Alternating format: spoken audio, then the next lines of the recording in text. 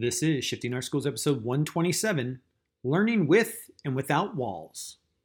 Listen up, educators. Are you looking to take your classroom to the next level? The technological shift in education is happening right now. If you're looking to integrate technology into your classroom, you're in the right place. Welcome to Shifting Our Schools with your host, Jeff Udick. Welcome back to another episode of Shifting Our Schools. Thank you for tuning in this week. I hope this podcast finds you safe and healthy as we all navigate our way through this COVID-19 crisis. This is the last week of schools for most across the state of Washington. Congrats to the class of 2020 and congratulations to all you educators who made it. A huge thank you to each and every one of you for all you did for your students, your families to bring this school year to a close.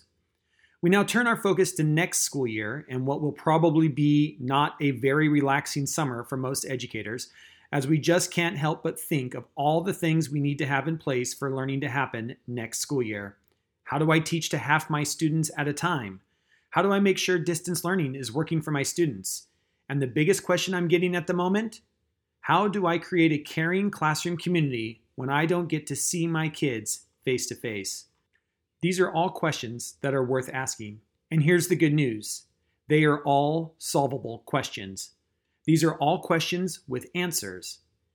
Is it going to mean learning some new skills? Absolutely. Is it going to mean thinking differently about teaching and learning? Yep.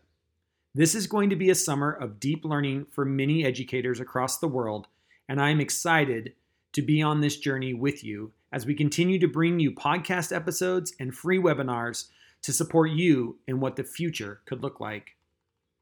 This week, I share with you a live webinar that was given a few weeks back by Stefan Troutman and Steve Murphy, two of our Reimagine Washington Education lead coaches.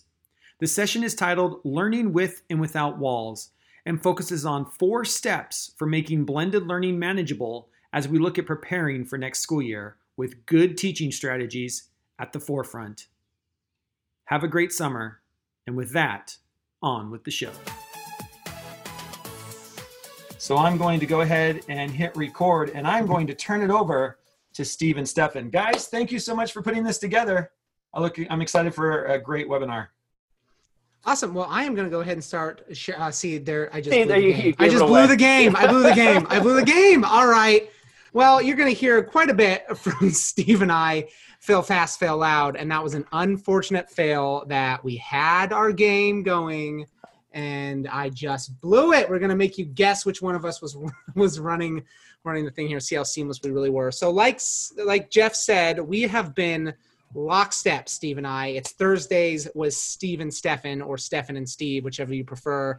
And we've just been presenting together nonstop straight through since 7:30 a.m. Believe that. That's what's happening. But right now, we are super, super excited to bring to you some talk about blended learning. So we are calling this webinar Blended Learning, Learning with and Without Walls. And Steve, I'm going to put you on the spot here real quick. Would you mind giving us the background of where that name came from? Absolutely.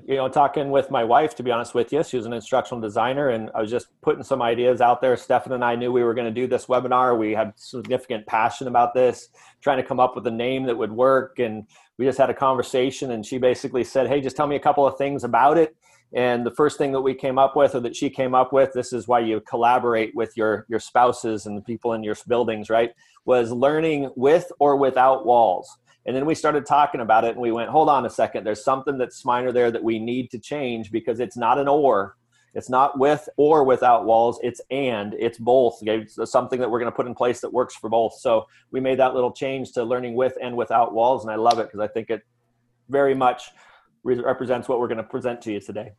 Yeah, and we honestly are hoping it's not one of our instructional goals here, but like if you leave this webinar understanding the difference between and or in that title, then that's a pretty good measure of us doing our job. But before we jump into that, we're going to give you just a brief introduction because some of you know who we are. Some of you are let's say lucky enough to have Steve and I, right? I was in a cohort the other day where he said, don't tell anybody, but this is the best duo you got, right? And now we've told everybody. So, so some of you are from our cohorts, and we've been pitching that all afternoon, but we are excited. So in case you don't get to see us on a weekly or bi-weekly basis here, my name is Stefan Troutman. I currently work in the Moses Lake School District. I work there as an instructional technology coach, specifically at the high school there. So it's the one high school. So you could categorize me as a 9-12 instructional technology coach. I'm liking that term less and less because it's just about good teaching. And hopefully that's something you walk away with today, that we're talking about good instructional strategies. And that's really what that's morphed into. But before that, I was teaching for 6 years in seventh grade English. And I threw that SEL portion in there, social emotional learning, because that's actually going to be super relevant to what we're talking about today. So I spent 6 years working as a seventh grade ELA teacher and doing some leadership work with students, some servant leadership, and that was fantastic. And then I had the opportunity to jump up to that high school level and work with teachers. And so I've been doing that for the last 2 years. And I just big shout out to Moses Lake High School, because I've been thinking a lot recently about this whole remote learning experience. And last year was their first year going one-to-one. And they made a ton of growth, and teachers are not great at recognizing that growth because we always focus on things that we need to fix. But if we take a step back and we breathe and we see that huge growth, I just keep thinking, what if remote learning had happened to us last year? But this year they've just been killing it. And that's been super fun to just dig my hands in with those teachers and do that remote learning work and start to have these types of conversations. So before that, I grew up in Colorado, not born there, but raised there in Arvada. I like to call it little, but it's definitely not, right there in the middle of Boulder and Denver. So if you have any Colorado connections, let me know. There's always one. There's always someone's like, oh, I've got a friend in Arvada. And last webinar, actually, one of the presenters was living in Arvada, Colorado. Weird connection. And then I graduated from high school there and attended Whitworth University in Spokane and loved it. Fantastic school, prepared me greatly, and that has brought me here. So if there is one thing that I want you walking away from this webinar with, I'm just going to steal blatantly from Jeff, so I hope he doesn't mind. It's this idea of highly structured and loosely organized, a highly structured and loosely organized classroom. And I'm not going to go too deeply into that, but I do just want you thinking about structure as we dig in. So that being said, I'm going to turn this over to Steve. Who are you, man? Hey, everybody. I'm Steve Murphy, and I'm coming to you from beautiful Enumclaw, Washington, here on the west side of the mountains. And it's a beautiful day today. And I see that there's a few of us from Enumclaw in the chat. So right on, go Enumclaw. And I even saw Jody Maris in there, former colleague. So hi, Jody. Good to see you. Seeing the come up in the chat there. I've been teaching for 22 years. I've been coaching for 24 years. I'm currently going to be this next year, going to be our technology TOSA. In the last 5-6 years when we did our one-to-one Chromebook rollout, I've been an instructional technology leader just from the classroom. So I'm a classroom teacher that's moving into a TOSA type teaching position when it comes to technology in our district, but very, very passionate about this move to kind of blended learning and improving our teaching practices. Real quickly, just something about me is I attended the University of Washington and I had the opportunity to play baseball there. I know we got people coming from all over the state, and I know that Jeff's standing there, so I'll say just for Jeff, go Dogs. Okay, go Dogs to all the Cougs out there. Okay, I know that that's either probably going to divide us in some way, shape, or form, but hey, that's how it goes. Like Stefan talked about, highly structured, loosely organized. I'm glad he got a chance to say it first because I tend to get them backwards at times. But it's very, very important to me in my classroom to be able to have that highly structured, loosely organized approach to what we're doing. But I will add this. If you're going to be moving in this direction, which we believe is the best direction for students and for education and for learning, it's significantly important that you also take on the mantra that we are also stealing from Jeff, but we've really, really embraced it, Reimagine Washington Ed, and that is to fail fast and fail loud. It's okay to not have everything work perfectly right at the beginning. You will learn from it, you'll improve upon it, and it'll make your practices that much better. So we've had plenty of fail fast, fail loud moments that have gotten us to this point. And I promise you, and I hope that I have many more, because it means I'm continuing to try new things. And so that's what we're going to hopefully also instill in you, is the idea that it's okay to take some risks and for it not necessarily to work perfectly. So what we want to discuss today and what we hope to present to you, okay, and why we're here is this idea of hoping that you can gain some significant learning and understanding about blended learning and have a better, clearer understanding of what that might be. So really two objectives that are all entailed in that one that you see on your screen there. And that is number one, that you can leave this webinar with an understanding of the power of blended learning, the power for you in the classroom, but more importantly, the power for learning and ownership of that learning for your students. And then number two, that you leave with some understanding of some tools and some clear strategies that will help implement or help with the implementation of blended learning in your classroom to make it more manageable. So you'll notice, well, I'll get to that in just a second. So we talk about the why. Okay, we talk about the why that we're here as we want to discuss discuss clearly 4 advantages of blended learning and be able to identify what those are. We also want to talk about the what part of things. And when we talk about what, we're going to be defining blended learning for you, what it is, what it isn't, and being able to look at and what it looks like in a blended learning classroom. And then finally, the how. Okay, so be able to put some things in place that will allow it to be manageable for you. Okay, some strategies, some tips that will allow and review 4 steps specifically, okay, that will allow you to make this learning manageable. And before we move to the next slide, and before I turn it over to Stefan to dig into why are we looking at blended learning in the classroom, I want to just point out a couple of things to you on this slide. There are some wayfinding pieces that will allow you to understand what's coming up and what's being presented to you. So you have a symbol of the light bulb next to the why, the magnifying glass next to the what, and then the settings wheel that's next to the how. So anytime you see those throughout our presentation, that's what we're going to be discussing and that's what we're going to be talking about. So we're going to start with the why and talking about the advantages of blended learning in the classroom. And this, as we started to get going, Steve and I are super passionate about this, and we have just met briefly in like the physical realm here, but most of our time together has been digitally through Reimagine Y Ed. But we've known as we prepared this that we have just both been very passionate about blended learning. And so Steve is taking a professional risk here in allowing me to take over the why of blended learning, because the first thing we said to each other was, we're going to need to be okay with cutting each other off, right? I'm setting a timer. See, that's what I'm talking about. We said that yesterday.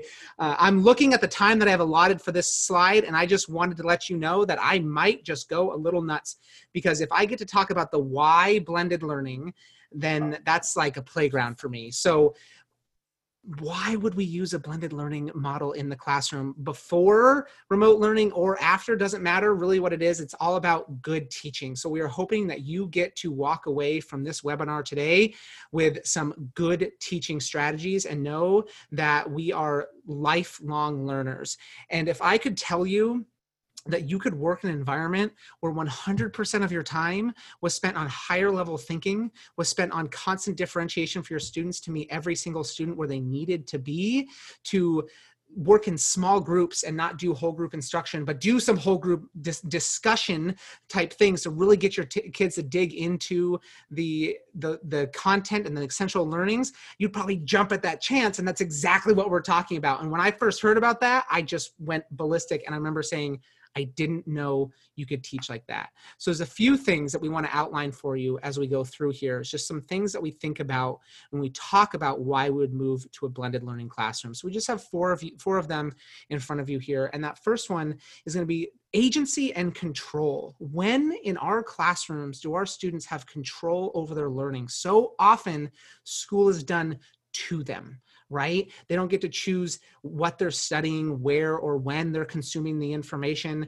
And that's one of those things that teachers are starting to take away from this remote learning environment, is turning over that sense of agency and control in a learning environment. And then personalization. I often operate under this a third, right? A third aren't getting it, a third are, and a third don't need it, right? When we do whole group instruction, that's typically what's happening in our classrooms. But if we can personalize our lessons and we can do some form of instruction that is differentiated for each kid where they need it, that's the dream, right? That is the dream. And oftentimes we think, well, within the constructs of our typical classroom, we can't do that. That's where blended learning comes in. We're also talking about future-ready skills.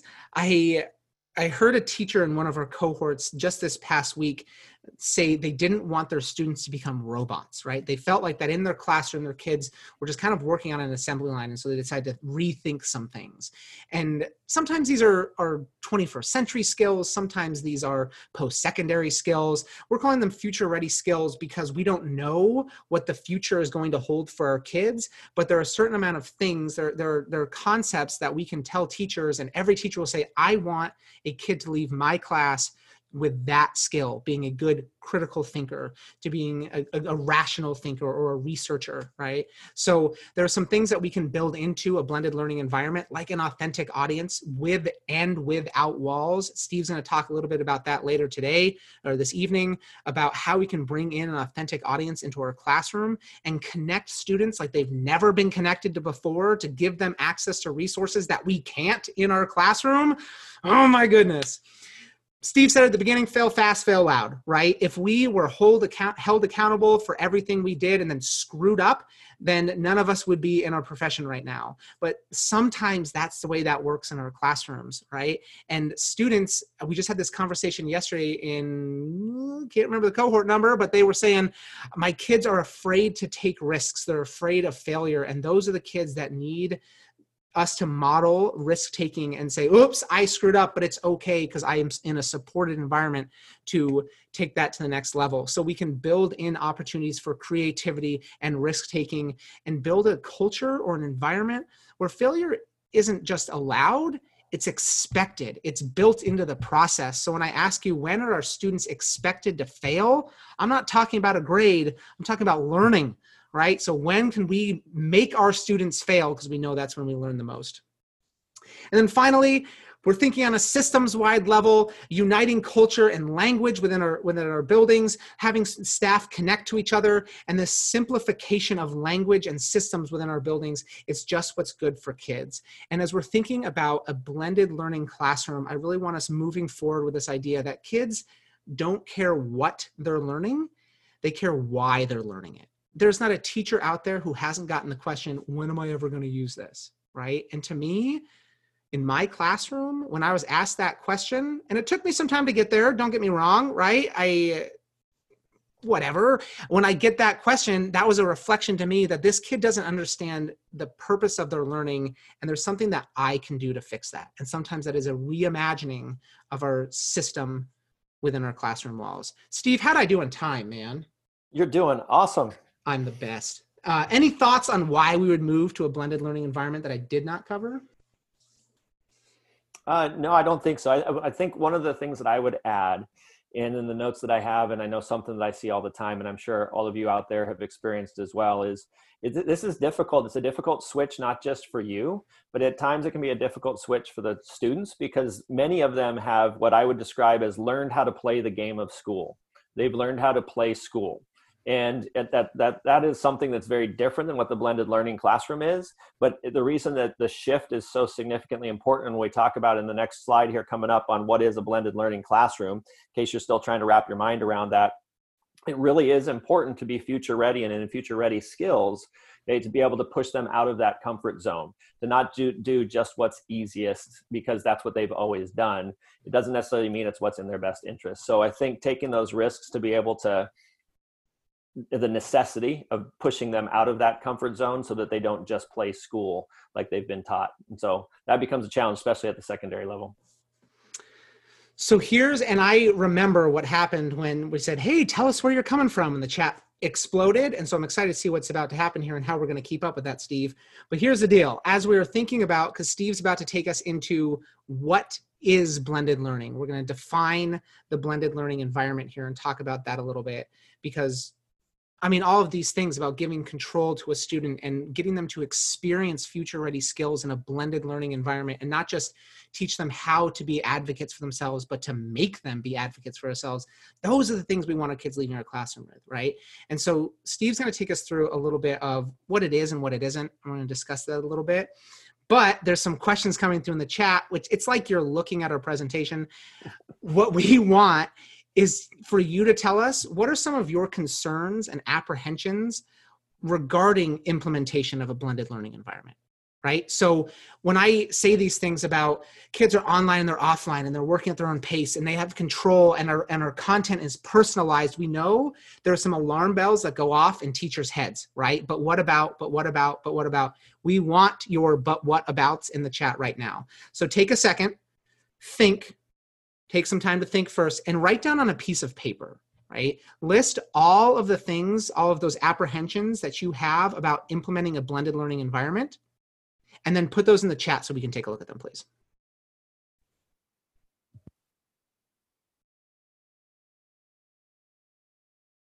And as you're adding those to the chat, I want to continue to point you in the direction of the consistency of how we present information in the blended learning classroom. And again, we'll get to what that means exactly here in just a second, but you'll notice on this slide, upper left-hand corner is our why and our graphic that is connected with that and our image that's connected there. In the lower right-hand corner are our chat bubbles. So as you see this come up throughout the rest of our presentation, if you see a slide pop up, in your mind, be thinking, all right, I better be paying attention and engaged here because I'm going to be asked to do something and add something to the chat, okay, at the conclusion of that particular presentation portion of that slide. And I'm not sure if you're taking a look at the chat. And I just did this really dumb thing where I was like, oh, things aren't coming in super quickly as I'm scrolling through the chat. I realized down below there's this constantly ticking number of 32 unread messages. So things are coming in at a pace. I'm seeing some great questions, and this is what teachers do best, right? They focus on what's best for kids. So this is awesome. I'm just going to scroll through these things here a little bit, and then Steve, you're the one with the timer. You tell me when you think we're good. We're good. Let's go. Let's move on. Party. And then go for but it. I'm going to ask Jeff in kind of the moderating role there is as we get towards the end of this, maybe we can address a few of those questions rather than just wait till the end or anything that we could do in that particular spot. So here's what I want to say about what is blended learning. I know in doing this presentation yesterday when we did a run through with it and talking to a few other teachers, there's still, and I remember being in this position about 4 or 5 years ago, and I feel like I'm still learning a lot about blended learning, but it's teachers that are saying, okay, I hear this all the time, but I can't really wrap my mind around what exactly it is. And so I want to make sure that we are avoiding the temptation to delineate online instruction versus in-class instruction, right? We're not talking about online and offline as being two separate things. Really what blended learning is exactly what it sounds like, and it's taking those two things and blending them together in a way that is best for students as we move forward in our educational model, whatever that might look like. So this blended learning classroom is not something just for right now when we're in emergency distance learning. It's not something for just online. It is something that absolutely can be done in the classroom. I've been doing it for the last 5 or 6 years in my classroom, or at least attempting to and trying to put it in place. It's not, and I repeat, it's not simply putting your in-class content online though. There are some structural things that need to happen with it. It's not just taking a worksheet and putting it onto your online portion of things. That's not blended learning. Okay? This should be something that's new, improved model for learning. And so if we look at a definition that we have in Reimagine Washington Ed for blended learning, I'm going to kind of paraphrase for you here, but it's really about using the right tool for the right job, okay, that is both online and offline. Something that can be done in the classroom, something that can be done out of the classroom, within the walls and outside the walls. Okay? It's the practice of combining those types of things, digital and analog. So we're not saying in a blended learning environment that means you do everything on a Chromebook, you do everything on a computer. Okay? There are times that you might say on the day, today we're putting that away. And we're doing something a little bit different because we're doing in-class discussion and conversation. We're blending the best of both worlds together. And we're putting and turning over that control, like Stefan said, of student agency to the students. Okay? We're turning over the locus of control and what they're going to be in the direction, pace, and path that they're going to be doing over to the students. And really that's about creating authentic learning experiences for our students and student agency and building student agency. So what is blended learning? It's face-to-face combined with e-learning. It's not simply e-learning alone. It's also, blended learning is a personal and interactive experience for students. And quite frankly, it is for teachers as well. It's more of an interactive piece that is naturally going to happen. It is definitely not robotic and rigid. It's very much loose and free flowing, which for speaking from, especially people in the chat that know me from Enumclaw, here's the type A guy that likes to be in control of everything. So even for me, it's freeing to be able to allow me to be able to talk with my students and go through things that way. That has been much better for me. and my own health in working with them. But for students especially, it's much more personal and interactive. It's also a system that can create much more equity. So when we talk about creating equity in learning for students, as opposed to what it is not, is limiting learning opportunities. I have found that some of my students that did not thrive very well in a traditional brick and mortar classroom have been thriving in this model. There's some that have not. But if that's the case, then the brick and mortar circumstance was meeting the needs of some students, whereas this model is more meeting the needs of some other students. So if that's the case, it's best for us to blend them together and be able to allow that to give a great opportunity of equity for students to be able to learn. And before we get to maybe some of the items in the chat, I'll just finish with this. And I've really gone through in my practice, in my professional development, from when I started, and starting really, really simply, which is what we're going to give you later, a few strategies to be able to do that. I've really started to ask myself two questions. Multiple questions, but two different ways of asking those different questions. Number one, whenever I'm putting something together in a learning opportunity for my students, I'm asking myself, could this be done both within my walls and outside my walls? And if I can answer yes to that, then it's fitting my new blended learning type of circumstance. So the traditional worksheet became almost like, it felt like it was 50 years ago for me. All of a sudden I had to shift different directions because that was not one that could be done outside the classroom, at least with me helping and me able to be engaged and involved. So it really has changed the lens for me when I put together a learning opportunity to ask that question. Can I do this within my walls, and can I do this outside my walls? And then another decision-making filter when it comes to new tech tools, when it comes to different types of models, there's 4 questions that I would love for us to be able to kind of process. Number one, is this in the best interest of our students and our kids? And this blended learning opportunity of choice is definitely in the best interest of learning for our kids. Is it in the best interest of staff? Is in the best interest for teachers and staff? I would say yes. Now, early on, you might go, man, this is going to be a little bit more work for me, and it's a little bit hard. But long term for me, this has given me more ownership in being able to interact with my students, giving them more ownership. It's made things more enjoyable and exciting. There is a learning curve, obviously, to it, but it's worth it. Number 3, are the logistics of it manageable? Yes, they are. Once you get comfortable with it, they are definitely manageable. Okay. Again, there is an element of having to put in that effort up front to be able to do so, but it definitely is. And is it supported by research? Yes, blended learning is supported by research. You go out there and you can seek it out and look into it. It's supported by research as being something that is important for kids. And go back to the previous slides of future ready skills, and it gives opportunities to provide those future ready skills. So could it be done within my walls? Could it be done without my walls? Is it in the best interest of kids? Is it in the best interest of staff? Are the logistics of it manageable? And is it supported by research? If the answers to all of those questions are yes, those final 4, and if it is yes to the fact that it can be done in and outside, within the walls and outside the walls, then you're starting to move your way towards a blended learning classroom. And I'm not sure, Steve, if you've had a chance to take a look at the chat of the different things that have been dropped in there, but while you've been talking, I've been kind of scrolling through there, and we're hoping that some of those things were addressed as we went through here. One of the things that I keep seeing crop up here is this equitable for my special education students? Is this, which I love that question, because again, you're thinking about Steve's first question in his filter here. Is this in the best interest for kids? Right. And one thing I can tell you, when I did blended learning in my classroom and I did self-paced instruction and everything's personalized, that it's not just in the best interest for kids with special needs, right? I know in my classroom, I spent so much time bringing kids up to grade level. And I think a lot of us probably fall victim to this as teachers, spend so many times like, oh my gosh, this kid isn't meeting grade level. This kid doesn't have the standard, we're trying to get these.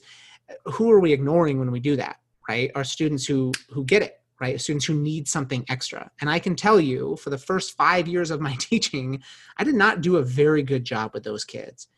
And now take this with a grain of salt, because the other thing that we're going to tell you is you can't just pick up someone's system and take their blended learning system and put it into your classroom. We're going to be giving you some structures, or actually our next slide here that we're going to talk about is four core like fundamental elements of a blended learning classroom. The key is to put your own spin on it. And so I was at a time in my life where I could dedicate an entire Saturday planning for Steve, right? I knew Steve needed something extra because Steve was just crushing the 7th grade ELA standard, and Steve needed something more, but the rest of my kids needed something, needed what I was currently giving them, right? And so I could personalize for Steve. But the same thing works on the other end of that spectrum, where my students are moving on, but this student needs more scaffolding. This student needs more one-on-one attention. This student needs some small group work. That I could do that because I was in an environment where kids were working at their own pace and had control over some of their learning. And because they had so much ownership and it wasn't so dependent on me to stand and deliver and give them information, I was able to accommodate for those kids on a much more personal level. So again, I'm getting a little ahead of myself because we're about to talk about that, but I really like that. And what I like where this is headed, and let's just think about this for a second, because it's great, right? The special ed the question always comes up. Special ed is personalized, right? That is why a kid gets that's why a kid gets to be in special ed. It's personalized learning for that child. The same thing happens with 504 plans across the state. I had a 504 plan growing up, right? I have dyslexia. I had a 504 plan because it was personalized to me. All we're doing here is taking what we know is good teaching for our most needy of the population and giving it to everyone. But in order to do that, you have to change the structure so that teachers have more time individually with every single kid. Otherwise, you can't. You can't have more time individually with every kid in your classroom in the same structure we've had since the early 1900s. It doesn't work. It can't be done. So we have to think about how does the structure change? And that's what this is about, right? So I want you to think about that. Yes, it's a great question about special ed, but special ed teachers are already personalizing. They are personalization specialists. That's what a special ed teacher does. We need to capture that. We need them to support us general ed teachers in saying, how do I specialize for all, which we call personalized learning. One of the questions that keeps coming up, and I'd love to hear your guys' thoughts on this, is what's the difference between blended learning and a flipped classroom? Are they the same? Are they the difference? What does it mean for you? How do you see that overlap of the difference between a blended learning classroom and a flipped classroom? Steve, do you mind if I take point? Because mind if I? So hold on a second, because what I was gonna answer, because I saw that and I wanted to bring it up as well, and then I'll lead it into you. I'll set it up for you to dunk in the. You did that earlier today and I missed it. So second time here. So, but Betty had mentioned about blended learning, because I think it is important that we need to define what it is and everybody kind of wrap their mind around it. But she said that it's a universal design for learning to address unique learning needs. Standards are firm, method flexibility. Awesome. That is it. That's the whole idea. So when we start talking about a flipped classroom, I will defer to Stefan because I know that there is a passion level like here on flipped classroom, and let him talk about it. But I think they do definitely go hand in hand. I wouldn't say that they're synonyms of one another, but they definitely do go hand in hand. And I think we've been almost forced into thinking about flipped classroom type of format in this emergency distance learning that then hopefully can carry over into the fall. So with that, Stefan, here's the alley-oop. Go. All right. So here's the deal. I'm going to give you this guy's TED Talk at the end here. I went to NCCE several years ago, and I'm a storyteller. I'm going to clip this down a little bit because I'm looking at our time, and we've got a little bit of a playground coming up here. So I went to this session almost on a whim because I saw a game, like video game in the title, and I was like, hey. His name was Paul Anderson. If you've watched the YouTube channel for AP Bio, he's a guy that runs that. He's a consultant, goes all over the place.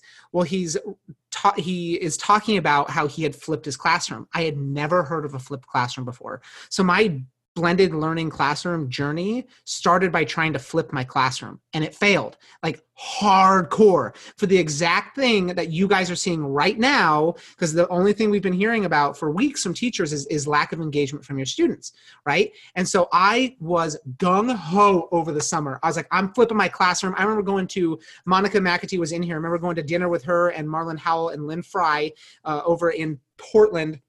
And I just remember saying, I didn't know you could teach like that. I didn't know this was a thing. Why wouldn't I go one-on-one with all of my kids, right? And so I was on fire, right? And I spent the summer planning things and rewatching his TED Talk over and over to try to identify my own philosophy. And I had this grand vision. So a flipped classroom is kids get the instruction at home and do the activities in class, right? I mean, you are flipping. So whereas what we would normally identify as like homework maybe that we send home, you do that stuff, you do the activities in class, and the stuff that you would normally do in a traditional classroom where you deliver information, kids watch through asynchronous video at home. And I was so jazzed and on fire. My kids didn't do the stuff at home, right? And I, mostly because I just refused to let it fail, was like, I'm not fighting that battle. I can't go into each and every one of their homes. I'm not going to, I thought of my population, again, I'm teaching 7th grade. I know these kids are doing sports and academics after school. They're going home and they're babysitting. I've got a lot of students coming from poverty. Like, I'm not going to fight that battle. I knew that I could control what happens in my classroom when I have them. And so I actually had not even heard of the term blended learning. I just kind of naturally gravitated into that, where I created a personalized system where kids, through the power of asynchronous video and tools like slides and classroom and websites, and then all these other tertiary tools, took control over the pace primarily of their learning and worked through, and there's a lot of things that are do different, but a district adopted curriculum at their own pace. And then I was building in other things. So when I see questions like, how do I do this with a district adopted curriculum that has its built-in pacing guide? Standards, baby, and I built in this control into my classroom, and 100% of my time was spent problem solving with kids. And so when I tell this to people, I'm like, I'm walking around, I'm one-on-one conferencing with my students. I'm giving in real-time feedback. My kids are turning something in. It's not up to code. They haven't met the standard in this. So they go back and they redo it through a different lens that I've created for them in the moment. When I tell people that, they go, that sounds like a lot of work. And I'm like, yeah. And it was great, because think of all the work you put in normally, but then sometimes those things don't go exactly the way you want. When you're adapting and differentiating in real time in the moment, it's life-changing. It's unbelievable. And so I would say the difference between a flipped classroom versus blended learning, instead of requiring students to do a certain element of work at home and they come ready for activities, it's a more fluid concept, if that makes sense. Steve, I mean, what are your thoughts on that? And I know I took a lot of time. You nailed it. No, you nailed it. You nailed it. And I think there's elements of the flipped classroom that can be used in a blended learning classroom, right? But it's not like rigid to the point that that's the only thing. There's more freedom to be able to do some additional things on that, where it doesn't have to just be all at home. The thing that I was going to add before we move on to the next slide here and start to get into some of the foundational aspects is, there was a question that came up in the chat. I'm trying to remember exactly how it was worded, but it was, if you give choice, will some of the students that have already completed some of the work choose the easy option? Right? And then somebody had responded and said, no, they tend to challenge themselves. And that's all kind of individual student by individual student and what their kind of standards and perspective is to education and what they're doing. But I will tell you this, that it is new for students also. Okay, so like we said, this is new for them. And so when you throw this at them and they learn how to play school and all of a sudden it's different, there might be some initial resistance to it, but especially if you can make it exciting, and especially if you continue to show them that they have more freedom over the path of their learning, they will buy in. And this has really been effective in my classroom in allowing them to buy in and be able to dig deeper into what they want to learn. So you do need to kind of help them with that.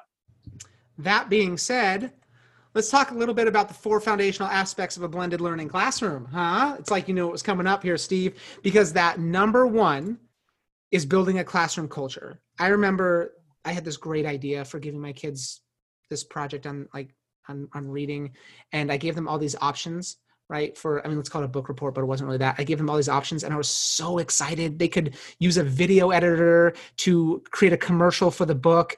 They could, and post it to YouTube, and they could create their own podcast. And then because I felt like I was being culturally responsive, I gave them the option to do a traditional book report. And I really wish I hadn't done that, because guess what 90% of my kids chose? It was the book report. And in my head, I was thinking I was giving them choice because, like, some kids like to write. But the reality is kids will choose what they're comfortable with. It's because it's what they've always done. And I would argue the same is true for the majority of adults, right? When we are provided with a new option, Human nature is to say, like I don't know about this. And you ask those 4 filter questions that Steve was presenting us with. So when you're giving students choice, yes, they will sometimes, like Steve said, it's an individual thing, but sometimes they will choose that easier option because it's what they're comfortable with, which is where classroom culture comes into play. Because we're talking about things like critical thinking, rigor, failure, and retrying that task. And students are not comfortable with that. And if they are not in an environment where they feel safe to fail because they know they will be supported, safe to take a risk, then they're not going to take those risks, because why would they, right? So the first thing that we need to do is set up a classroom culture where we set up expectations for behavior and engagement, right?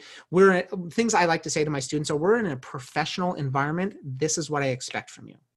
Right? This is how we act in a professional environment. Right there, having that meaningful conversation and starting off your year with those types of things, right there eliminates all kinds of digital citizenship problems, right? You're talking about how to behave with future-ready skills and connectivity professionally in an online community and an offline community, because that's what blended learning is. How are we going to behave? And then what do I expect from you in terms of engagement? Remember that high structure. These are part of our structures that we're building in for students. How are we supporting them so that they can take ownership over their own learning? But one thing I would add to that would be just, and I think this is a good reflection for every teacher. Do my students see our classroom? When we say our classroom, do they understand we mean both our physical and digital classroom? How do we as teachers start to use word and verbiage that our classroom isn't just physical or digital, that our classroom includes both? Because that helps to build that culture that the same rules apply in both spaces, right? And a lot of times we end up in this thing like, oh, well, that is that classroom and this is this classroom. And we have to start using words, and we have to start framing things so that students understand it's both of these places, right? Both of these places are our classroom. And that helps to also create that classroom culture. I love Alexis's comment just in the chat there. The classroom is the community and not the physical constraints. Again, with and without walls, baby. That's what I'm talking about. Yeah, that's now beautiful. We're rolling. So on that note, it is important for students to know what to expect of you, right? When we start talking about a blended classroom, there's a lot of things that get blended: digital, physical, and then also, and this is a reality, work hours. My wife had to set some very clear boundaries when I was at home for when it was time to put the phone away, because I put Google Hangouts on my phone, and I was so excited about being able to respond to a student's question because they're sending me questions about the work that they're trying to catch up on, or something for them working ahead, right? They're working ahead of where I want them to be, and they're asking me how to do something, and they're asking these questions about my content, and I'm like, and she's like, you have to be done working. Right? There has to be a time. And so setting those expectations of, if you send me an email or whatever our preferred mode of communication is after 5 p.m., I'm not going to respond to you. I will get back to you starting at 7 a.m. the next morning, but know that these are my times on and off, and telling kids that is okay. That is okay to set those structures. But also, what can they expect from you in terms of support? Clearly, this is going to be a change for a lot of kids. Clearly communicating that if you fail, but you are trying, I am here to give you whatever you need, so that way you can work your way towards success, right? So be thinking, we're going to ask you about this a little bit in a second here, so prep. Be thinking about what you can do to create a culture of high expectations, of rigor, of support. I like to start off my class the first day with a really demanding activity, something that required them to work together and did not have a correct answer, because no one gets it, but it's kind of goofy and kind of fun. So we're all in there together, but the idea is productive struggle. The next foundation, and those of you who've been going through the Reimagine WAED stuff will be very familiar with this term, and this is going to be kind of a big thing moving forward, which is you need to have a home base, a place for kids to go.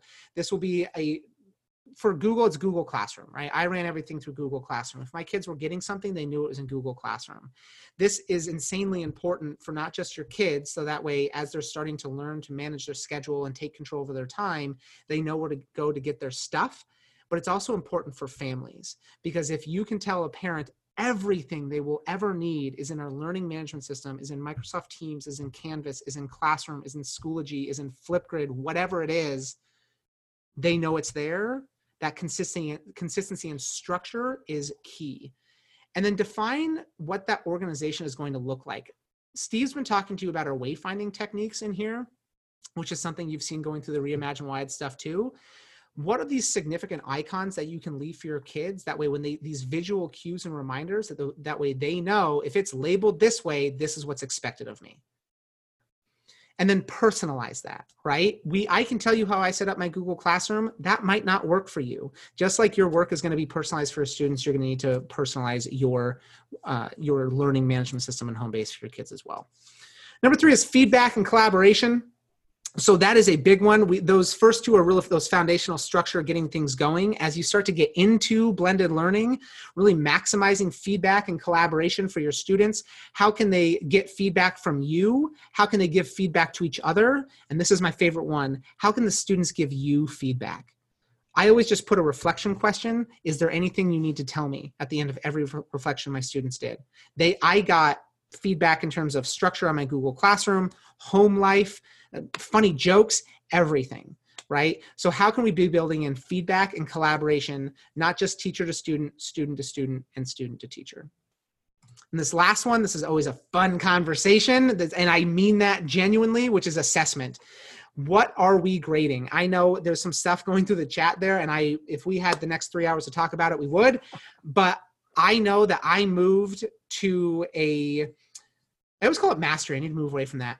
Proficiency-based grading system where everything was done to 100%. So if this assignment is worth 20 points, then you're going to redo it and redo it and redo it. And I'm going to help you and support you along that way until you earn that 20 points, right? But that made grading easy for me because I knew that I was giving feedback in the process, and students, when they were done, when they're ready for the next assignment, they had 100 points and they moved on there. So I got to rethink my grade book in there, but be thinking about what is graded, what isn't. The big conversation is cheating. How do we create assignments and assessments where students can't cheat because it requires higher level thinking? And then maybe Steve, if you could talk about this one a little bit, because you've done a great job with this idea that if we are doing formative assessment correctly, if we are giving feedback in the process of learning, no one fails the summative assessment. That's more of a reflection on me as a teacher if a student fails that summative than it is on my student's knowledge. So Steve, what are your thoughts on that? Yeah. I mean, it's just kind of a concept we were talking about, I think, last week, and, bouncing around with, I think it was with Tyler in one of the sessions. And, if we do a good job of evaluating and assessing the process rather than the product, giving feedback on the process rather than the product, if we do a good job of having those conversations, and by the way, the blended classroom gives you more options to have those one-on-one conversations with students, then all of a sudden, if we've done a good job and students have done a good job of putting in their portion of the effort, every final project should be an A, right? Every final project should be the best that they could do. The final product, I should say, the final product that they have should be in that spot. And I just love the fact that we've spent so many Thursdays with Stefan and Steve that we're like right here. Because when you said, I feel like I could talk for 3 hours, I was about ready to interrupt you and go, how long is this session, Jeff? Do we have 2 hours? Do we have 3 hours? Because we could talk about the stuff that's coming up in the chat. I mean, literally, it almost came out of my mouth when you said that. But Scott said up here before, and you talk about your utopia, where you want to get to. I mean, if there's something that I could accomplish in my career that would make me feel like, man, this is exactly where I want to get to. Scott said up in the top, I think he said, where's that at? I like the enrichment options. It seems like intrinsic motivation built through relationships is critical. Yes, intrinsic motivation comes through relationships, and basically relationship building should be built into the model. He also said, along the lines of that they should be focused more upon, I think, the learning rather than on the grade, right? And so if we can get to that particular point where students are intrinsically desiring to learn, that is my utopia, right? I mean, that's where I would want to get to if I could. And I push it every day in my classroom.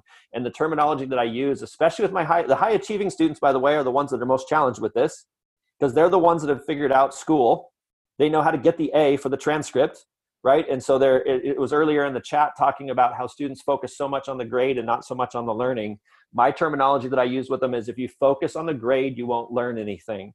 If you focus on the learning, the grade will take care of itself. And so we talk about it all the time, about trying to get them to focus on the learning. And so I purposefully give assignments and work and learning opportunities that I tell them this is not graded. purposely. I'm not using the grade to hold over them to get them to pay attention and to do things. I tell them that we're doing things, and whether it says 5,000 points, it's 5 points, it's 0 points, the work ethic and what you need to do to learn should be the same. So trying to build that within my students and get them there. Some don't get there, some do, but if we can get them all to the point where they just want to learn because they want to learn, that's my utopia. That's where I want to get to. And just because our next, I think people are going to find valuable, our next slide here, and it's 4:50. Whoops, Steve, remember when we practiced and we're like, we're just going to need to tone it down a little bit. And then we got a little carried away. Yeah. All right. We can get to the next slide though. No, well, I mean, as we start to move on there, and I saw something come up that I do just want to just real quick talk about, but as we're talking about that, could you put in the chat, just take a second to think about what are some things that you can do to foster a classroom culture that expects higher learning, that expects rigor, that expects hard work? How can you foster a classroom culture and a home base specific to what you want out of your class? What are some first steps that you can take? And the other thing I just think of. By the way, I'm going to interrupt you. What do you think of your thought? Because I feel like I'm being quoted, and I feel like that means I've arrived. Dude, you're Somebody there. quoted me in the chat. But yes, if you focus on the grade, you won't learn anything. If you focus on the learning, the grade will take care of itself. And I'm stealing that too. So there we go. I saw something on there about, this is like unless you're dealing with a student with like oppositional defiance disorder, which makes me think of a student in my personalized learning classroom who had oppositional defiance disorder. And obviously I will not say his or her name. I think of that student, and I do not want to come across as thinking that when we put in blended learning, and when I created a self-paced classroom, that it was this utopian classroom where everything worked and every kid was self-motivated.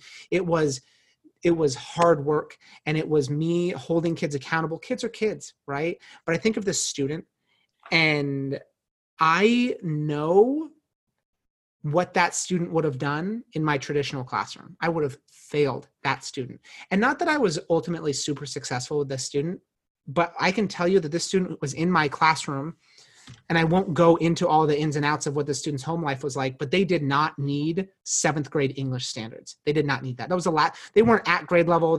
I could have given them the 5th grade stuff, whatever. They needed love, and they needed attention, and they needed support. And because of the system I'd set up in my classroom, that's what that kid got. And so when I think of my best and my worst day in a blended learning classroom, I think of that kid, because on a daily basis, they came into my classroom halfway through the year, and I was able to individualize my attention to that student. And my worst day is when I got a little overwhelmed and I acted in a way that I normally wouldn't with that student, and he or she shut down. And I was like, I came home to my wife who works in special education and knows that student. And I was like, I failed Stefan, right? Or I failed Stephanie. And she asked what happened. I explained, and I was able to repair that relationship because I was able to dedicate the time. And that's what our kids need. That's what a lot of our kids need, is that connection. And that's what a blended learning environment will give you. I see Betty, kids first, always kids first. So I always think of that student, because I may not have taught that kid 7th grade English, but for the time she was in my classroom, because of the system that I had set up, I was able to give her what she needed. And it was amazing. So real quick, before you move on, you're being asked to, can you just quickly, 30 seconds, because you guys only got 9 minutes left. Feedback, you're being asked to look at number 3 again and read just, what did you say about feedback and collaboration? Why is that an important piece? Steve, you might be able to do it faster than I can. Do you want to take that?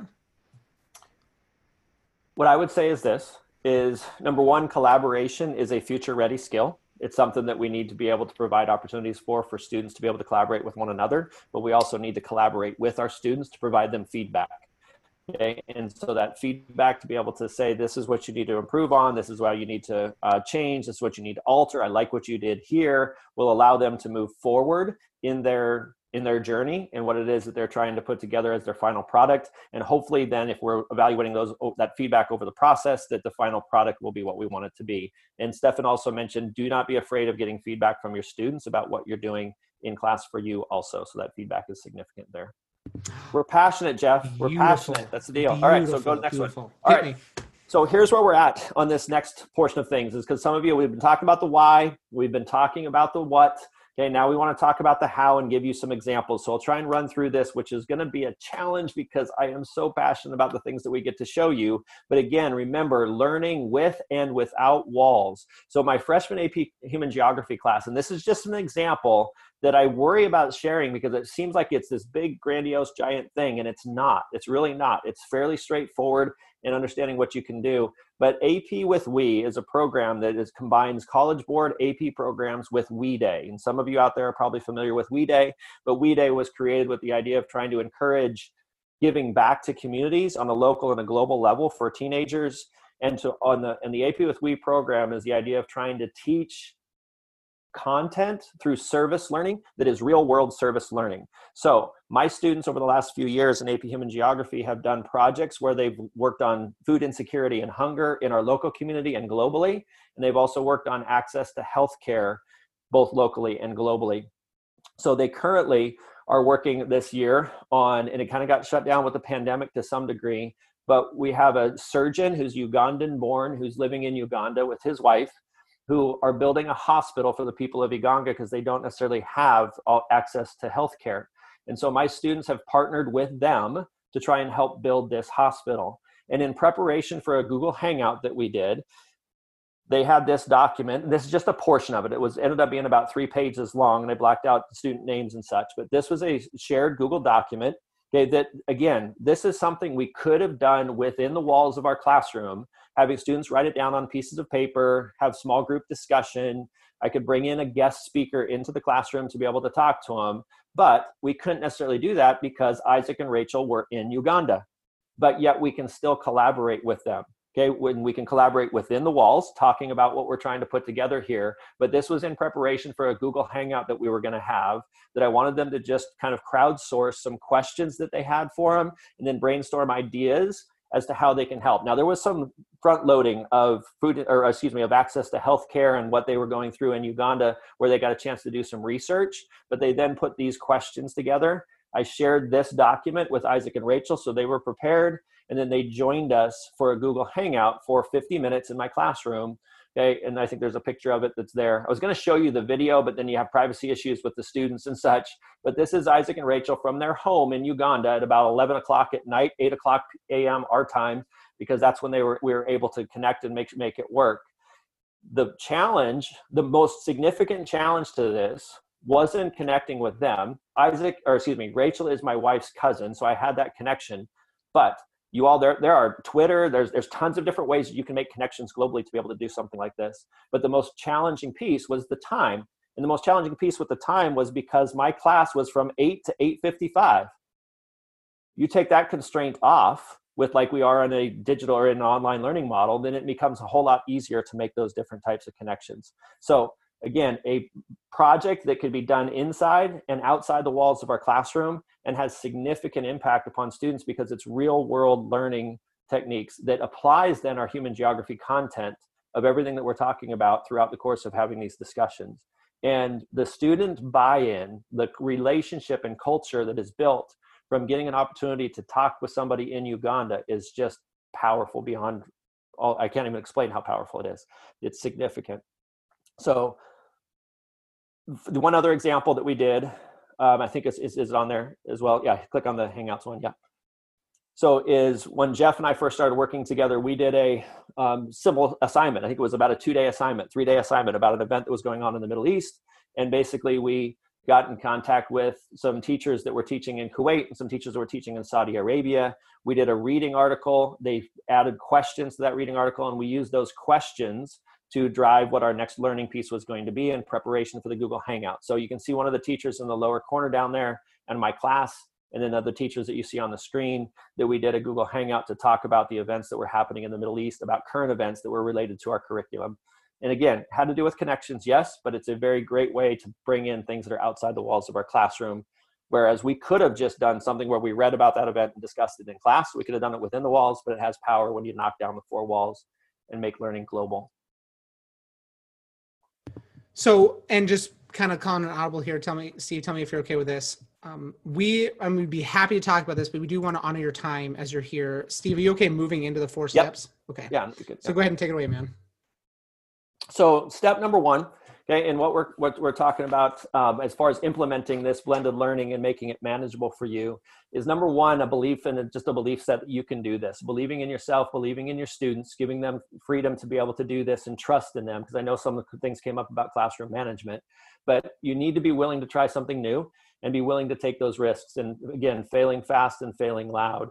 So I guess what I would ask of you, maybe on a piece of paper, or you put it in the chat because you can make a commitment while we're going through these 4 steps, is what is one lesson or unit, maybe in the fall, thinking forward, that you could go, I could see myself reworking this to be able to be something we could do within the walls and outside the walls. You could write it down, because that becomes more of a commitment, and you can even put it into the chat and say, hey, this is what I'm going to think I can do to be able to get started with it. And I would recommend start small. Start with something simple. Start with something that's not this big grandiose project, but something that's fairly simple.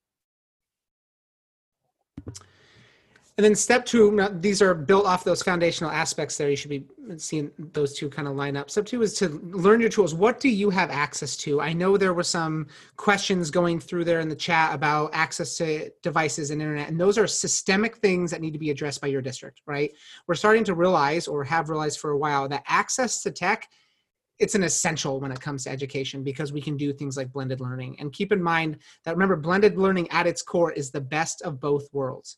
Right? That's all we're doing, is how can we move things online and offline and take advantage of those tools to the best of their ability. And so learn your tools, feed yourself, go to YouTube and understand the ins and outs of Google Classroom or Teams, and fiddle with those different features based off of what you want for kids. Personalize that, come up with a structure for how you want to set that up. Set that and communicate that to your kids. Follow those protocols. Again, personalize your system, but be consistent at every single step of the way. So once you have these, you've got your philosophy down. I want my kids to take ownership over their learning. I want my instruction to be personalized. I want to work in small groups with my kids and do a blended model. Okay, so I need to know what I'm working with. Then what's step 3, Steve? So step 3 is, again, continuing to say start simple, right? And think outside the walls of your classroom. I will go back to the questions that I mentioned to you previously, and that is this something I could do within the walls and outside the walls of my classroom? Is it in the best interest of kids? Is it in the best interest of staff? Okay, what I'm trying to put together, is it manageable? And is it supported by research? Okay, those are the main things, okay, on what it is that you need to do to get started with this, is just starting simple. And so I love in the chat that somebody put in there that I'm already texting somebody about alterations to our first unit in biology, right? That's what I'm talking about. Because that's exactly what the question and the ask was going to be for this particular spot, is to jot down and write down how and who could you possibly collaborate with to create this blended learning environment as you move forward. And then finally, as far as step 4, you need to be able to evaluate and modify. So as you move forward, this is like taking off on a rocket journey, right? As you move forward to be able to do this, you need to understand that things are going to happen, okay, that are going to not work perfectly, and you have to be able to modify, and you have to be able to shift and change. New tech is going to come up, or new tools are going to come up. Okay, you need to be able to feed yourself, okay, and share your findings with others, right? Others are going through a similar journey. They can help support you and collaborate with your fellow educators, okay? And so the gift of the SpaceX rocket taking off, okay, is you taking off in your journey moving forward with blended learning, because you got this and you can do this. And just as a final word here before, I don't know, are we cool doing a Q&A? Like, I can stick around for a while, but I know we're at an hour. I'm good for however long. We got other examples to show if people want to. Going out and finding places to shape your philosophy. This one, I just put it in the chat. That is Paul Anderson. That was my inspiration for flipped classroom and blended learning. And it really talks about, he starts off by saying what he did wrong, which is the most amazing mindset. It's inquiry-based teaching. He says, don't kill the wonder. It's amazing. And then this one, his name's Simon Sinek, and he is, I don't know, man. I love that guy. That's his video on moving from what to why to how. And that's how I framed all of my lessons in why to how to why to what to how. Starting with the why is the key. There is kids don't care what they're learning, they care why they're learning it. And if we can get kids to internalize, to find a need for what they're learning, to understand why they're learning it, and really take ownership of that, that's that utopian classroom that we're thinking of. That's what we're shooting for, is these self-motivated kids because they're doing things, they have control over them. And so that one, he's a business guy, but holy cow, that was a big one for me. So yeah. All right. Awesome. Look at that. 503 could be worse. And we didn't do this earlier, Stefan. We were going to tell our cohorts that they needed to put in there that they were from our cohort. We were going to try and show how many showed up, but I'm happy, and we're happy next week or in future ones to share some samples or talk a little bit more about this as well. There's cohort 8. That's what I'm talking about. There we go. There we're talking. Now we're talking. See? Love it. All right. Can you guys maybe go over one more example? There's a lot of people who would like to see another example of one of those ways. I know, Steve, you shared one of yours. Can we maybe do one more example? Share, but I want Stefan to share his. Yeah, I've got some questions here for you too, if we can stick around. People can leave. You can watch this recording. We'll be on on YouTube if you need to get out of here. It'll also be on the Reimagine website under resources. But if you want to stick around, we're going to stick around for a little bit, answer some questions, and geek out with you. Thanks for joining us. Really appreciate it. Let's look at another example. Yeah, so I'll do the podcasting one because Steve asked me to do that yesterday, and I really want to go through the website that I did with the physics kids, and he's like, you should do the podcasting one because of the audio stuff. So that's what I'm doing, and I love it, and it's great. It's fantastic. They're just both good examples. So this is from an 8th grade social studies teacher who works in Moses Lake. And she said one day she walked into her classroom, and this is the example of being vulnerable and getting feedback with her kids, and they love it. She walked into her classroom and said, what we're about to do is so boring. Like, she had made these lesson plans and she looked at them and she told her kids, it's so boring. Like, the way I'm about to go teaching you this just stinks. And so then she said, here's my idea. And she brainstormed in front of them. Now, she can do this because she's done these things where she developed a culture of rigor. She knows, her kids know, that when she comes in there and says, this is boring, I want to do something different, first and foremost, she has a focus on what she wants the kids to learn. It's not about the task. It's about the essential learning from here. So her kids know that, right? This was this past January, I think I was in there. And so she's teaching them some things about American history, and she was going to have them do this project. But what she said instead, she goes, I want you to make a podcast. That is a future ready skill, because it's not about making the podcast. It's about all the work that leads up to that, which is organization. They had to work together. You know how hard it is to create a podcast together with someone else? You know the kind of flow you need? Like, you should have seen these 8th graders. It was mind blowing, right? And so I'm going to talk to you about how this gets blended, because this sounds very high tech, which it's not, but I'll tell you here. It was this authentic environment, right? Where kids are having to do all of these skills. And then there's those speaking and listening things. And all the while they're digging into the content, right? So the blended learning portion comes in this, is her kids didn't even start making the podcast for like a week and a half to 2 weeks. That was down the road. They were on the computers, but they're not fiddling with the recording software. They are researching. They're getting control over the path of their learning and the pace at which they do it. Again, 8th graders they're in the textbook and they're taking notes, but they're also researching things online and they're doing things. And some of my favorite moments in her classroom where a kid would just say, did you know that? And she'd go, no. And she would stop the entire class and they'd all just explore this little project, right? This one time I get this, the reason I found out about this project, she didn't even tell me about it. The reason I found out about this project is she sends me a Google Hangout and says, hey, what was the thing we learned in the Jeff Udick training about finding the websites from other countries? And I said, well, what are you doing? Because I knew she was doing something cool. And so I told her what it was. A kid had asked about the American Revolution. Well, what did Britain think about all of this? Are you kidding me? There's an 8th grader, because of the environment that she's built, asking about the other side of the American Revolution. Jaw-dropping, amazing, right? And so these kids are doing all of their planning offline. They're doing some work in the textbook. They're doing some work online. They're finding these different resources. They're asking, they're vetting these different things. And then, only then, when they've done all the work, do they get to make their podcast. And that can seem intimidating, because how do you make a podcast? Well, she told the kids, here are some tools you can use, and here's some things, but if you find something better, go for it. And I'm in there filming kids and like watching things that are going on. And I say to this kid, I'm never going to forget this. I said, we're almost done here. hold on just like 2 minutes, because that way you can start recording and you're not going to have any background noise of us in our podcast. He goes, oh no, it's fine. I found this extension that eliminates background noise. Unbelievable. None of us had ever heard of it. This kid had just gone and found these tools that he needed because she had built in those structures. And so it was all about using the best of both online and offline, but to meet, instead of having them take Cornell notes out of a textbook, just this one source. And they found all of this information and all of these different sources and were able to synthesize that because of her giving that freedom in that blended learning environment. And then her job was to walk around and facilitate the learning, was to ask questions, to make sure kids were on task, was to inspire kids when they need it, provide extra support. And for those kids that were just absolutely crushing it, push them a little bit farther and differentiate in the moment. It was this beautiful, beautiful lesson. But if you ask her about it, of course, she's going to say, well, it wasn't a big deal. But it was amazing, amazing. All right, let's get to some questions real quick. Here's a question from Valerie. What parts are highly structured and what parts are loosely organized? So Stefan, we talked about that story. Here's my story, right? We were going to start with it. And I was like, no, I'm going to hold off because something's going to come up in the webinar that I can tell the story. So my journey with blended learning started, 4 or 5 years ago, 6 years ago, when I met some guy named Jeff Udick.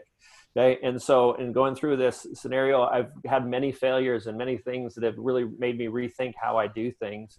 And I mentioned earlier that I'm really very much a type A personality, kind of like things in structure, but yet I like the creative part of it as well. So letting go of that ownership of direction of my class was a challenging piece for me. But I even got to the point where I felt like I was I was hand-holding my students through a lot of things, and that they weren't being asked to think for themselves, that they were expecting me to give them so much information. And I really started to feel like I was over-explaining things to the point where they didn't feel like they had to listen because they could just ask questions and go back. So I wanted to go the complete opposite way.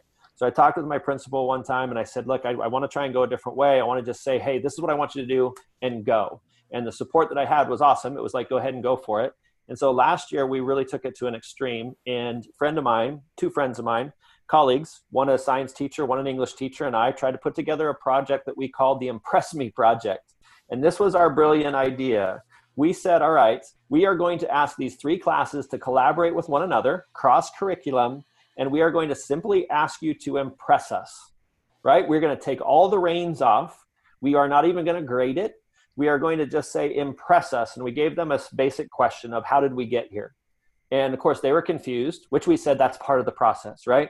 That's part of the process. And we thought it was the greatest thing because we were asking them to just impress us, and they had freedom, and they're going to take off, and they're going to do all kinds of great things.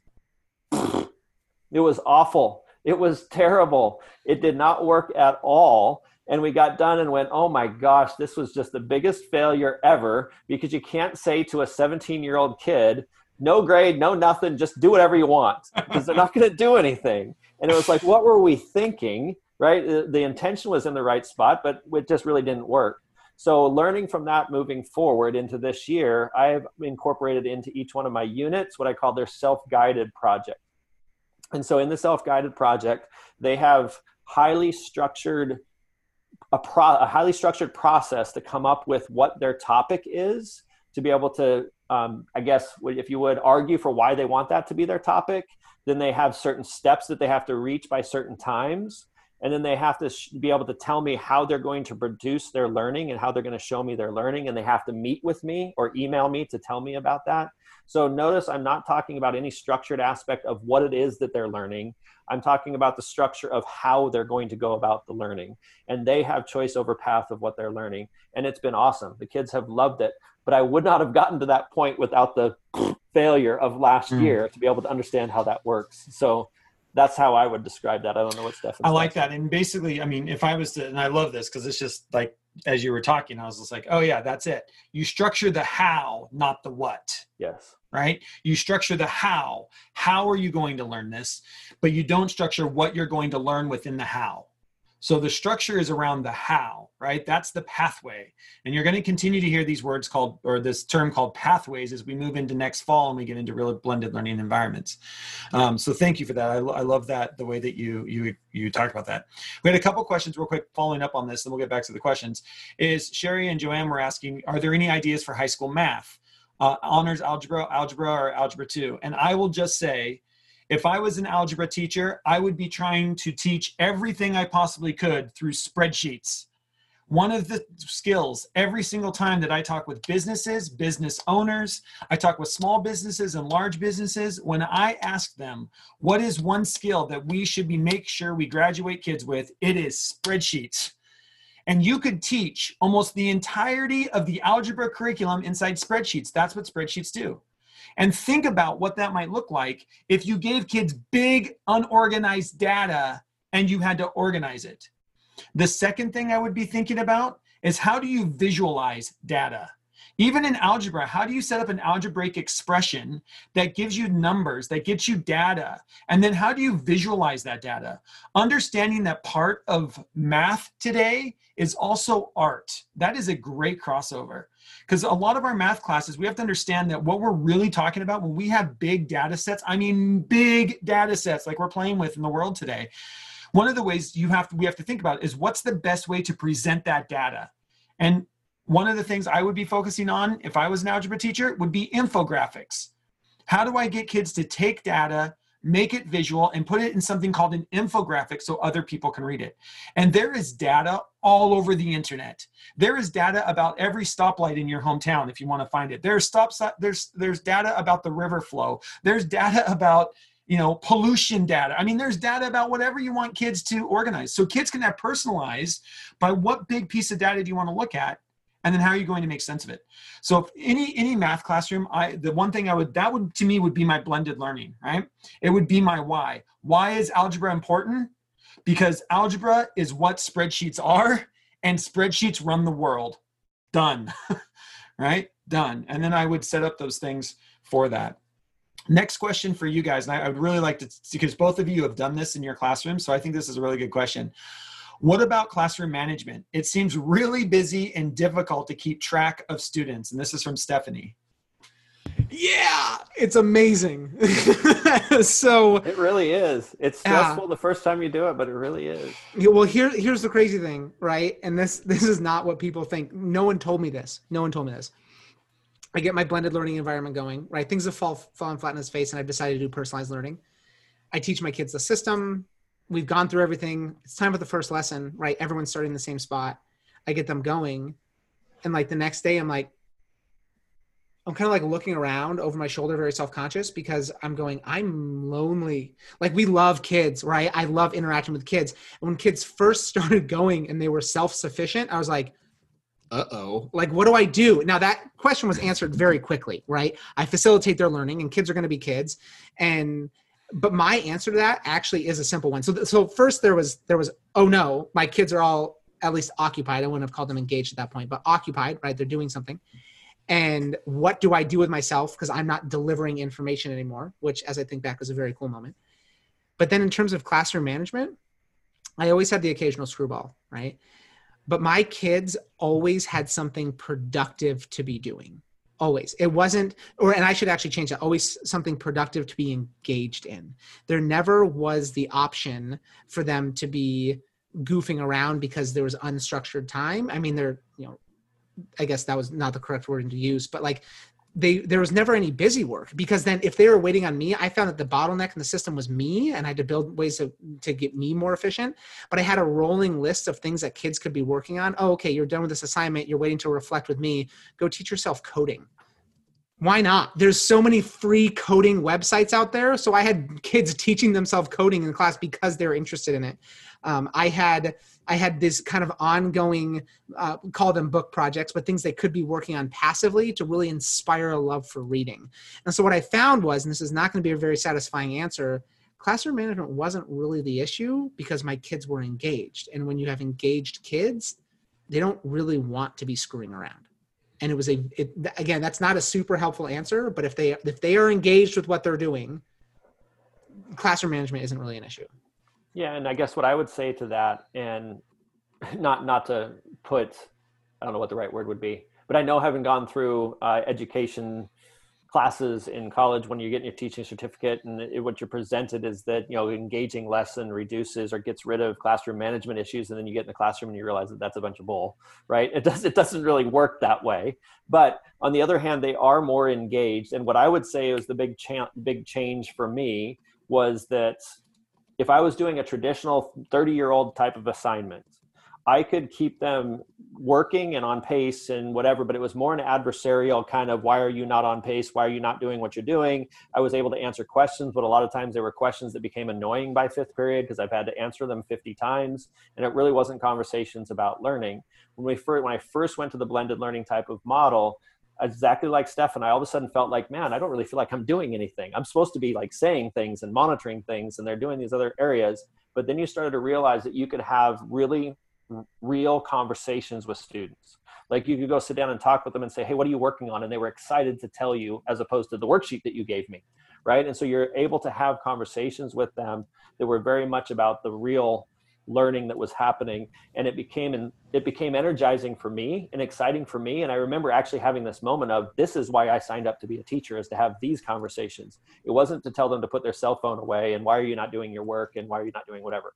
With and that said, I was going to say, with that said, it's not a magic bullet either. You still have students that have struggles with work ethic or work completion or focus, or, I mean, those things are still there, but that's part of what we do as educators is trying to help them in those different areas. Well, and you'll never be more hyper aware of them than you are in a blended learning classroom, because you are so, that's the foundational piece of this, is your relationships with kids. And that's the number one pushback I get from teachers is blended learning is great, personalized learning is great, but I value my relationships with my kids, which is an offensive thing to say to me, because there is nothing I value more than my relationships with my kids. And that's why I'm a coach, is because I saw what blended learning can do for relationships in the classroom. And 2 weeks into my blended learning environment, I broke down my teacher desk and I put it in the corner so kids could choose to work there. And I went and I bought a stool off Amazon because I was spending so much time walking around my classroom and sitting down in front of kids. I needed to be mobile. I needed something so I wasn't squatting or kneeling all day. I needed a stool. And so if you're going to buy one thing, that's it. Get a stool, because you're going to be moving and grooving, and it's amazing. All right. So Rhonda shared, Rhonda's question was, what does this look like for early primary, kinders, and first grades? I shared a link in the chat already. Notre Dame University has doing some fantastic research. That was what I shared in the chat. So look back through the chat with that. Or if you just go to Google and type in blended learning in the early years, the Notre Dame one that they just published about a year ago, I think it's March 19th of 2019, has some fantastic laying out. There's some video of some blended learning classrooms in the primary years. They've done some really good research around that. So be looking for that. All right. Claire asks, best ways to teach students how to be self-paced. Independent learners. We provide them a pacing guide, and then what? Google Calendar. Like start there, man. Like I created a classroom calendar that I shared with all of my kids, and I put the assignments on there as calendar events. That way they could check my calendar, and those are my due dates, right? So I had a hard schedule of, this is when you should be done. Now, if they turned it in after that, they weren't losing late points, because I'm not going to penalize a kid for taking longer to learn a concept, right? But it was a way for them to track their own schedule. And I expected them and taught them. That's the key. Kids don't know how to use calendar. Kids don't know how to manage their own time, you know? So teach them how to populate their own calendar. Forget I just said that. Teach them, show them why it is important to populate their own calendar. Because if you just tell them to use a calendar, they're not going to do it. But if you create the need and you show them the benefit of scheduling their time on Google Calendar, that's the key. Start with calendar. Yeah, I like that. This is a good question. I like this one. How does it work for a multi-age, 11 through 17-year-olds, multi-grade, 5th through 12th grade, multi-level, 3rd grade skill to college skill classroom? Because we're so experienced with that. Yeah. So climb that mountain, baby. That's what I'm talking about. All right, let's tag team this one as a group of 3. Ooh. So, I don't know, but I don't know why. When you started reading that, I was like, that would be cool to give it a go. I know. Wouldn't it? I was like, it'd be cool to give it a go, because really, if you come up with a highly structured type of scenario around a topic, they easily can choose, and you have different, like the calendar pieces that Stefan was just talking about, of like checkpoints, okay, and checkpoint pieces that are there to be able to get done. It's sort of, I feel like it could naturally, you could come up with some really cool things, or even the collaboration. This is something that I didn't get to share in our ideas, the collaboration of the 17-year-olds with the 12-year-olds. Oh my gosh, what a powerful experience for the 12-year-olds and the 17-year-olds. So my AP seniors have done blogging connections with our 8th grade middle school EMS students, and the EMS students were told that they were going to write blogs about a concept that was a government concept, and that the senior AP students were going to read their blogs. And our 8th grade teacher, JB Blair, who Jeff knows, who's awesome, said that they just freaked out. Like, oh my gosh, the seniors are going to be reading my blogs. Like, they can't have them. So he had to talk them down from that. But then it became this increased, I guess, effort, if you will, and focus to write a good blog, because a senior was going to watch it, different than if they were just writing it for Mr. Blair. And then my students, the aha moment for me with this is I was talking to them about how they can provide productive response in an online environment to an 8th grader who's kind of fragile emotionally, and you don't necessarily want to, because I told them they're scared. You want to make sure you further the discussion, but make sure that you don't like belittle them or make them feel bad about it. So the conversation in my room on the back end behind of students going, all right, they were assigned this particular person's blog, and they're like, I don't know how to say this. And they started talking to their classmates about, how can I say this in a way that encourages them? How can I say that moment for me was like, I can't even quantify how powerful that was for them. And the 8th graders, besides the fact that the 8th graders, I teach a freshman AP class, these 8th graders got a chance to come up and watch us do a Socratic seminar, and they got a chance to see how our AP level high school classes were run. They now leading into high school have some kind of connection about what that's, it was powerful. It was really powerful. Yeah. And this is the problem. Like you and I think are both, I read something like this from Lewis, and my problem is I don't know how to not teach. If I was in that, I would be so excited in that classroom, but I don't know how to not teach blended learning in that classroom. Like I would just instantly go to, well, this has to be it's a blended class, 13 through 17-year-olds, different, I would take a blended learning approach because it actually fits a blended learning type of classroom. So I love your answer. That's a perfect example of how you can have kids collaborate across, even in the same classroom. Or how are you setting up those learning structures that are taking the what everybody has to offer? And I think that's something we need to think about a lot in education. That I've just been somebody, and I don't remember where I got it from, but somebody made this point that, when you go to business or when you get a job or just in life, right, you become part of a team. Nobody makes you part of a team and says, hey, Steve, I know that you're really good at organizing things. I know you're a type 1 organizer. I know that's what you're really good at. You're not going to do that. You're going to go and do this other thing. That never happens in teams. But we do that all the time in education. Instead of running towards kids' strengths, we try to figure out how to make them well-rounded. And neuroscience will tell you, after about the age of 6 or 7, we've got to just play on the strength of that brain, right? And so how do we, and I would even say like this, if I have a multi-age classroom, what is the strength that every child brings? What's the strength an 11-year-old has and the strength that the 17-year-old has, and how do they fit together to build a team? And you work in your strength, right? You work in your strength. My strength is not organization. That's why I surround myself with type A people all the time, right? I'm not an organized person. I'm an ideas guy. Somebody else needs to do the organization, and I can't be bothered with that part, right? But in the real world, outside of classrooms, we always lean towards our strengths. So know the strengths of your kids and embrace that. Embrace that and use that as we move forward. So I think that's just something to be thinking about as we go through. A couple of the things here. Oh, there's one that poor Sylvia has been trying to get me to understand what she wanted. She wants Stefan to repeat. She said, okay, so Sylvia's been waiting all day for this. She said, when you were going back on that number 3, Stefan, you said something about, he said some kids will write jokes. What is going on at home? It was something of the effect of, is there anything you want to tell me or want me to know? What was that whole thing about, Stefan? Sorry. And I can show you real quick.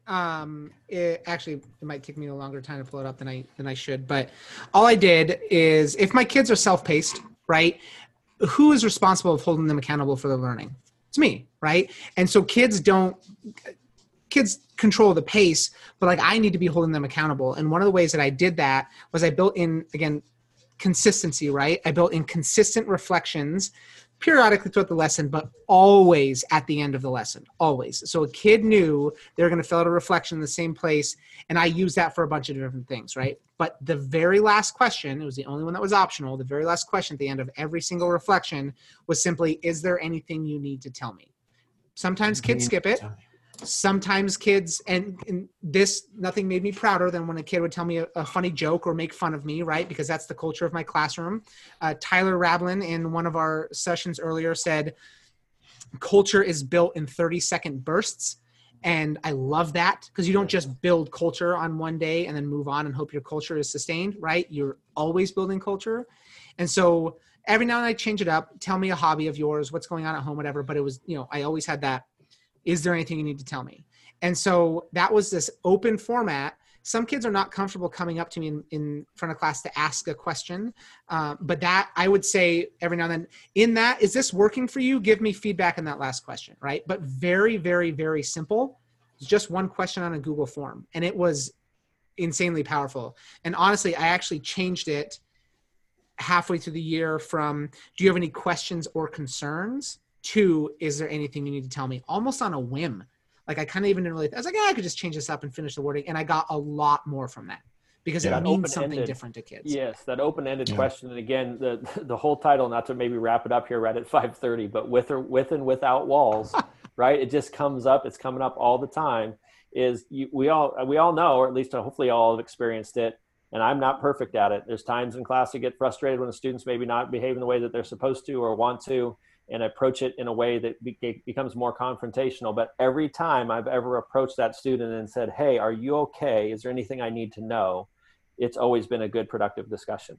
Yeah. And that's the without walls way of being able to do it in an online environment with a question like that or a Google form like that. All right, we have just a couple more questions and then we're done for the day. So here's the first one. I think this one's going to be pretty easy for us to answer. I like this one though. Maria asks, in a normal time, we'd be encouraging staff to start small. We are trying to push ourselves to really lean on technology this fall to be consistent for our families, regardless of whether or not we are in school. Our staff needs support, a lot of it. If we have to really focus on a few major ideas to implement blended learning, what would you suggest all staff focus on? I know where I go immediately, and I don't know the question or where the question's coming from, if they're Google or Microsoft or whatever, but it's a similar type of scenario, is I'd go to a shared Google Doc. And if you're part of what we're doing, I would go to the silent social reading types of activities.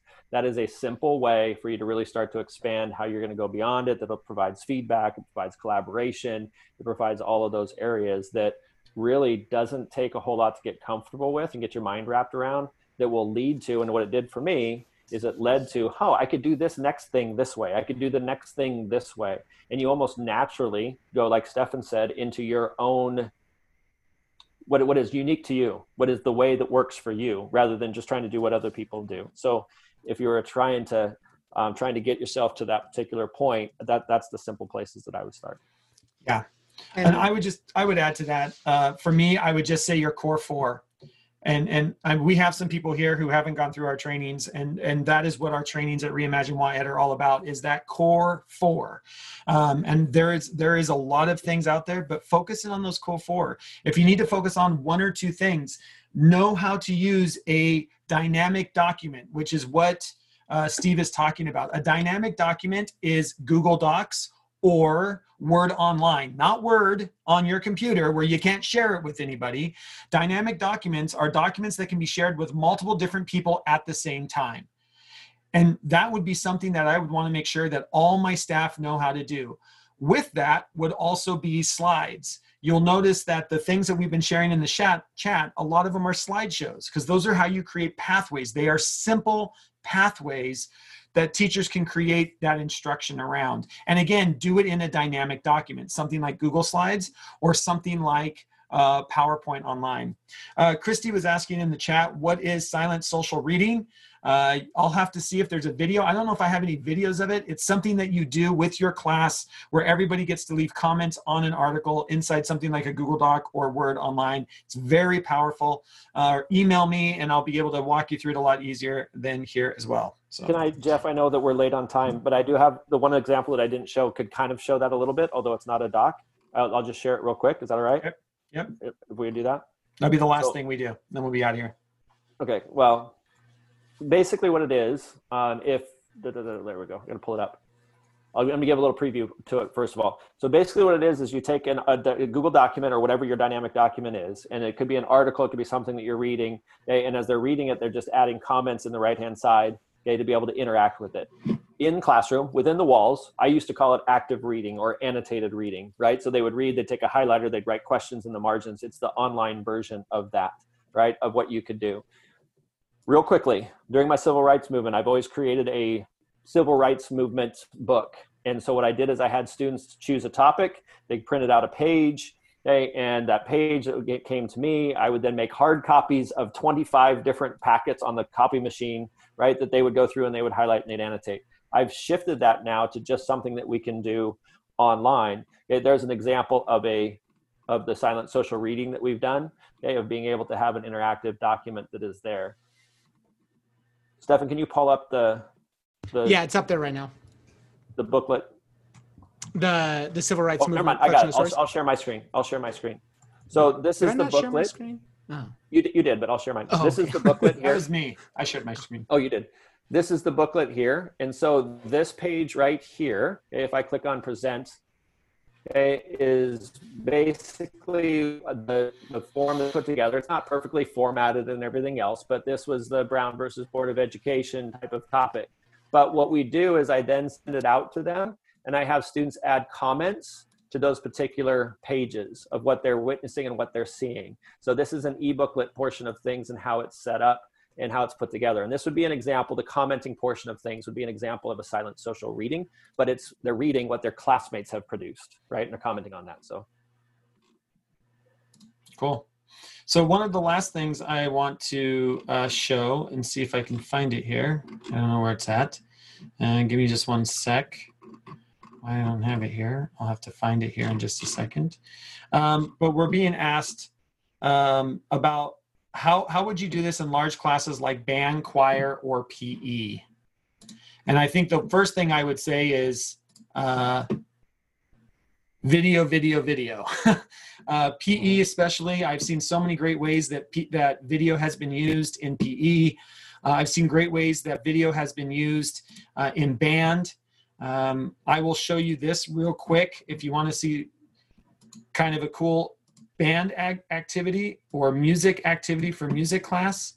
Let me share my screen real quick here for you if you want to stick around for this band example. I won't play the whole thing, but I think this is an interesting example of a kid using technology. I started halfway through the year, and like everybody else, my project is only mediocrely complete. I started out thinking I was actually going to train my 2-year-old dog Pippin for once, but he's a hopeless ball of fluff with all fur and no brain, so I gave up quickly. Soon enough, a greater inspiration struck when I found myself, for no reason at all, browsing a composing website called Flat.io.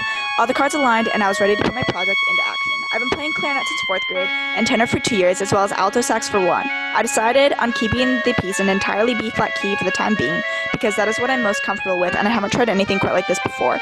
I started off with 2 instruments, a trumpet and a clarinet. Not a common duet, mind you, but easy enough to combine. The whole shebang was a lot of me writing for multiple hours and then going back and deleting the majority of what I had written because it just wasn't good enough. I was really fortunate because the first website that I used was actually perfect. Flat.io is like a really good website, so yeah, you should go check it out. It's super cool. Throughout the song, I wrote both parts simultaneously. Not that the trumpet part was... So I'll stop that there. But the thing I love and the reason why I show that is this is a student who is in band, also happens to be my goddaughter, and I'm so proud of her. And my favorite part is that video wasn't even about band. Actually, her band teacher had her write a 5-paragraph essay instead of making a video like that. And she made it specifically in a TikTok video fashion because she wanted that style. So she's thinking of style not only in the music that she created, and the background music was the piece of music she created, but she's thinking through all, and if you were a band teacher, I would hope that it would blow your mind if you could watch the entire video. In fact, I'll put it in the chat if you want to go watch it at your own. To listen to this student who, again, did this for English class, but thinking about what that might look like, right? That when we're talking about big classes like band, choir, and PE, video feedback, whether kids are playing an instrument and listening to themselves, whether kids are playing multiple different instruments and making music together. There's ways to do this in classes like that, where maybe you have 2 sections of a band make something together. So just know that there are ways to do it, and kids are doing this already. It's just how do we harness it? And what I would say is that is student culture. How are we moving towards student culture? So, all right, guys. Well, thank you so much. We've kept everybody here long enough. You still got 80 people holding on strong. Short, sweet, and to the point, right, guys? I like it. So thank you, everyone, for sticking around with us. We really appreciate it. Steve just put his email there. It's steve@shiftingschools.com. Stefan's is stefan@shiftingschools.com. And you can reach out to me at jeff@shiftingschools.com if you like as well. Really appreciate it. All of this will be on YouTube. You will be able to watch it all on YouTube, and it will be on the resource page at the reimaginewaed.com website. Give us about 24 hours. The chat will be there, the presentation will be there, and the video will be there as well. So thanks, everyone. Appreciate it. Have a great night. This closes Stefan and Steve. Thursdays with Stefan and Steve. Thanks so much for listening to this episode of Shifting Our Schools with your host, Jeff Udick. For more great content and to stay up to date, visit sospodcast.org, facebook.com/Jeff Udick, and on Twitter @JUdick. If you enjoyed today's episode, please leave a review and subscribe, and we'll catch you next time on Shifting Our Schools.